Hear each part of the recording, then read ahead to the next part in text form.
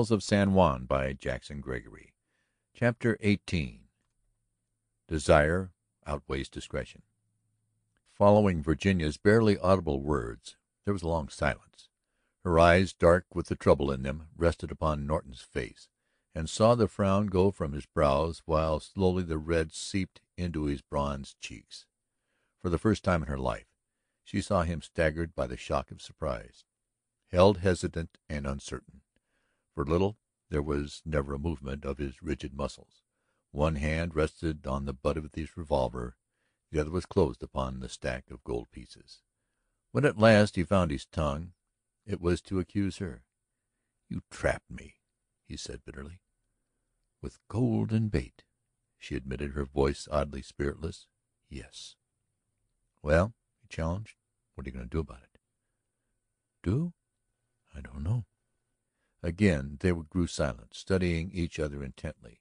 Norton, his poise coming back to him as the unusual color receded from his face, smiled at her with an affection of his old manner. Suddenly he stepped back to her table, noiselessly let down the coins, eased himself into a chair. "You wish to thresh things out. I am ready. And in case we should be interrupted, I have called on you in your official capacity. We'll say that I am troubled by the old wound in my head. That will do as well as anything, won't it?" "It was you who robbed the bank at Pozo," she cried softly, leaning toward him, the look in her eyes one of dread now. "And the mine superintendent at Las Palmas. And I don't know how many other people. It was you." She had startled him in the beginning. She knew she would not draw another sign of surprise from him. He had himself under control, and long years of severe training made that control complete. He merely looked interested under her sweeping accusation. "You must have a reason for a charge like that," he remarked evenly. "Do you deny it?" "I deny nothing. I affirm nothing right now. I say that you must have a reason for what you state."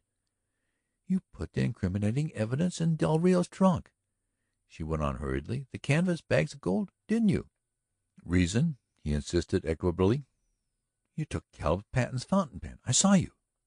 He lifted his brows at her. Then he laughed softly. "In the first place," he replied thoughtfully, "I really believe that he is not Caleb at all, but Charles Patten. We'll talk of that later, however. In the second place, isn't it rather humorous to wind up by accusing a man with the theft of a fountain pen after your other charges?" "Answer one question," she urged earnestly. "Please. It is only a small matter. Give me your word of honor that you will answer it truthfully." He was very grave as he sat for a moment, head down, twirling his big hat in slow fingers. Then he smiled again as he looked up. "Either truthfully or not at all," he promised her. "My word of honor."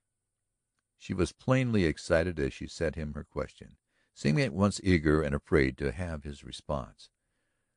"I saw you take Patten's fountain pen and a scrap of note paper from the table by your bed when you were hurt. The first time I called to see how you were doing. I thought that perhaps there was something of importance written on the paper, that, if nothing else, you wanted a bit of Patten's handwriting used in your proof that he was not the man he pretended to be. You slipped both pen and paper under your pillow. Tell me just this. Was that paper of any importance whatever, of any interest even to you?" "No," he said steadily, without hesitation, "it was not. I did not so much as look at it." She leaned back in her chair with a long sigh, her eyes wide on his. And while he marveled at it, he saw that now her look was one of pure pity. "Just what has that got to do with the robberies you mentioned?" "Everything!" she burst out. "Everything! Can't you see? Oh, my God!" She dropped her face into her hands and he saw her shoulders lift and slump. Glancing aside swiftly, he saw the 5 golden disks on the table, almost to be reached from where he sat. "No doubt," he said hastily as her head was lifted again, "you think that you would like to send me to jail?" "Jail? No, 1,000 times no. But you must let me send you to a hospital." He frowned at her while he gave over twisting his hat and grew very still. "You think I'm crazy?" he asked sharply. "That it?" "No, you're as sane as I am, but I don't think that at all. But, oh, can't you understand?"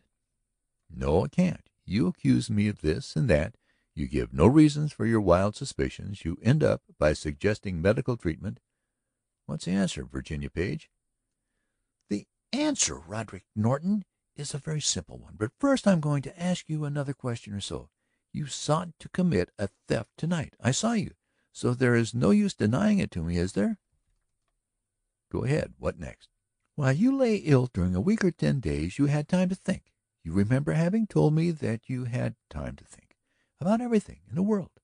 It was at that time, wasn't it, that you came to the decision which you mentioned to me, that a man to commit a crime and play safe at the same time must keep in mind two essential matters: first, the lone hand; second, not to kill?"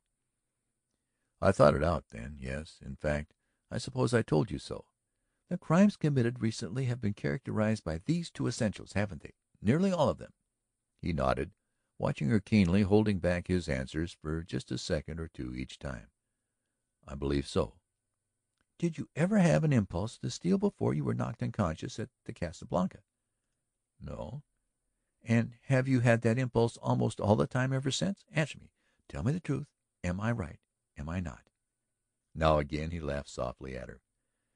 "Virginia Page, the medico speaks," he returned lightly. "She has a theory. A man may have such an accident, leaving such and such pressure on the brain, with the result that he becomes a thief or worse." "Virginia!" "Theory? It is no theory. It is an established, undeniable, and undenied fact. It has occurred time and again. Physicians have observed, have made cures. Can't you see now, Rod Norton? Won't you see?" She was upon her feet, her hands clasped before her, her eyes shining, her figure tense, her cheeks stained with the color of her excitement. "I don't care whether Patten is a physician or not," she ran on. "He's a bungler. It is a sheer wonder he did not let you die. You told me yourself he attributed the second wound to your fall, and that you knew that Moraga had struck you a terrible blow with his gun barrel. Patten did not treat that wound. He cared for the lesser injury like a fool and allowed the major one to take care of itself. And the result? Oh, dear God, think of what might have happened if any one but me had learned what I have learned tonight." He rose with her, stood still, regarding her with eyes like drills. Then he shook his head. "You are wrong, Virginia, dead wrong," he told her with quiet emphasis. "You have called me a thief. Well, perhaps I am. You have given your explanation. Let me give you mine." He paused, shaping the matter in mind. His face was stern and very, very grave. Presently, his lowered voice guarded against any chance ears, he continued: "I lay on my bed a week, a long, utterly damnable week. I could do nothing but think. So I thought, as I told you, of everything. Most of all I thought of you, Virginia Page. Shall I tell you why? No, we'll let that go until we understand each other. I thought of myself, of my life, of my eternal striving with Jim Galloway. Some day I should get Galloway, or he would get me. In either case, what good? Was not Galloway a wiser man than I?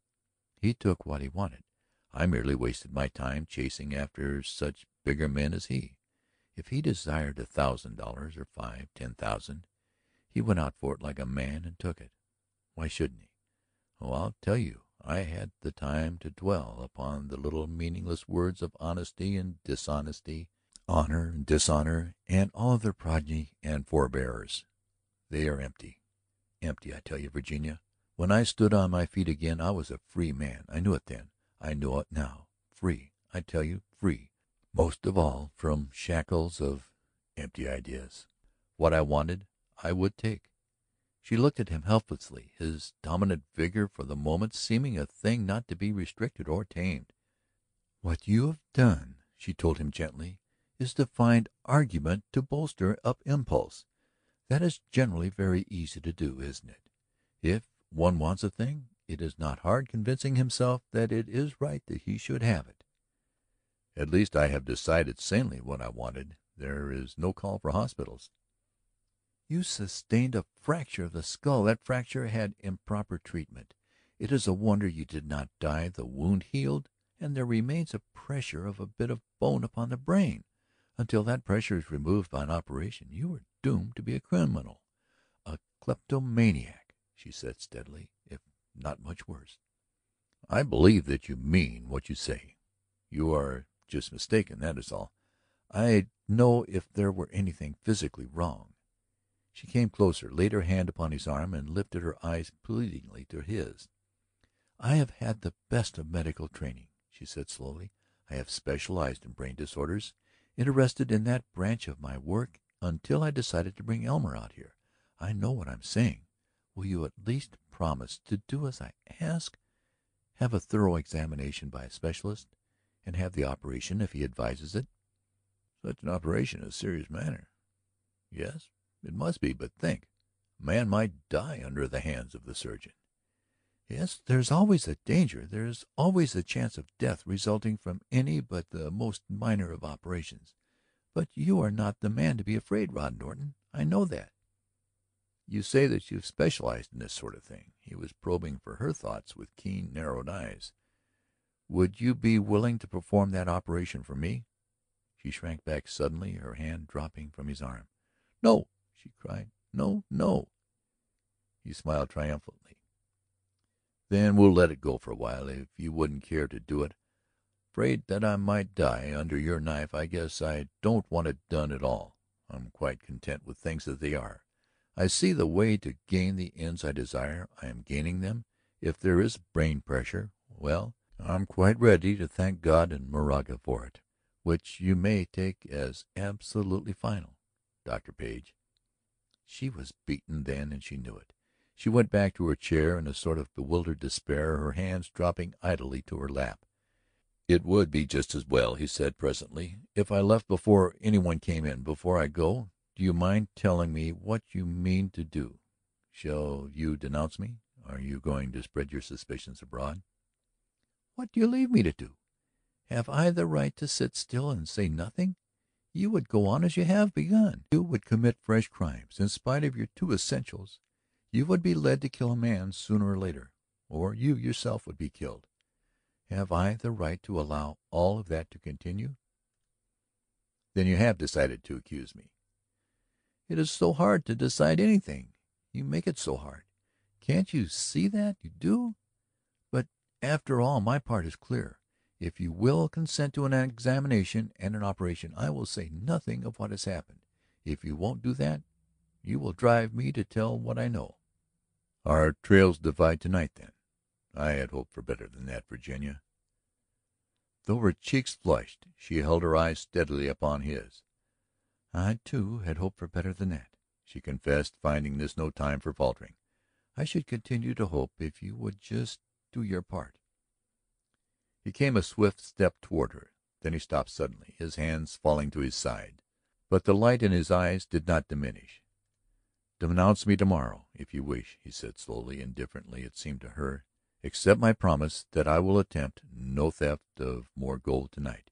Give me this one last chance to talk with you before someone comes. Come out with me. You are not afraid of me. You admit that I am sane. Then let us ride together and let me talk with you freely. Will you, Virginia? Will you do that one favor for me?" The high desire was upon her to accede to his request. Her calmer judgment forbade it. But tonight was tonight. Tomorrow would be tomorrow. And after all, in her talk with him, she might save the man to himself and to his truer manhood. But even that hope was less than her desire when she answered him. "Have my horse saddled," she said. "I'll let Struve think I have to make a call at Las Estrellas. I'll be out in 5 minutes."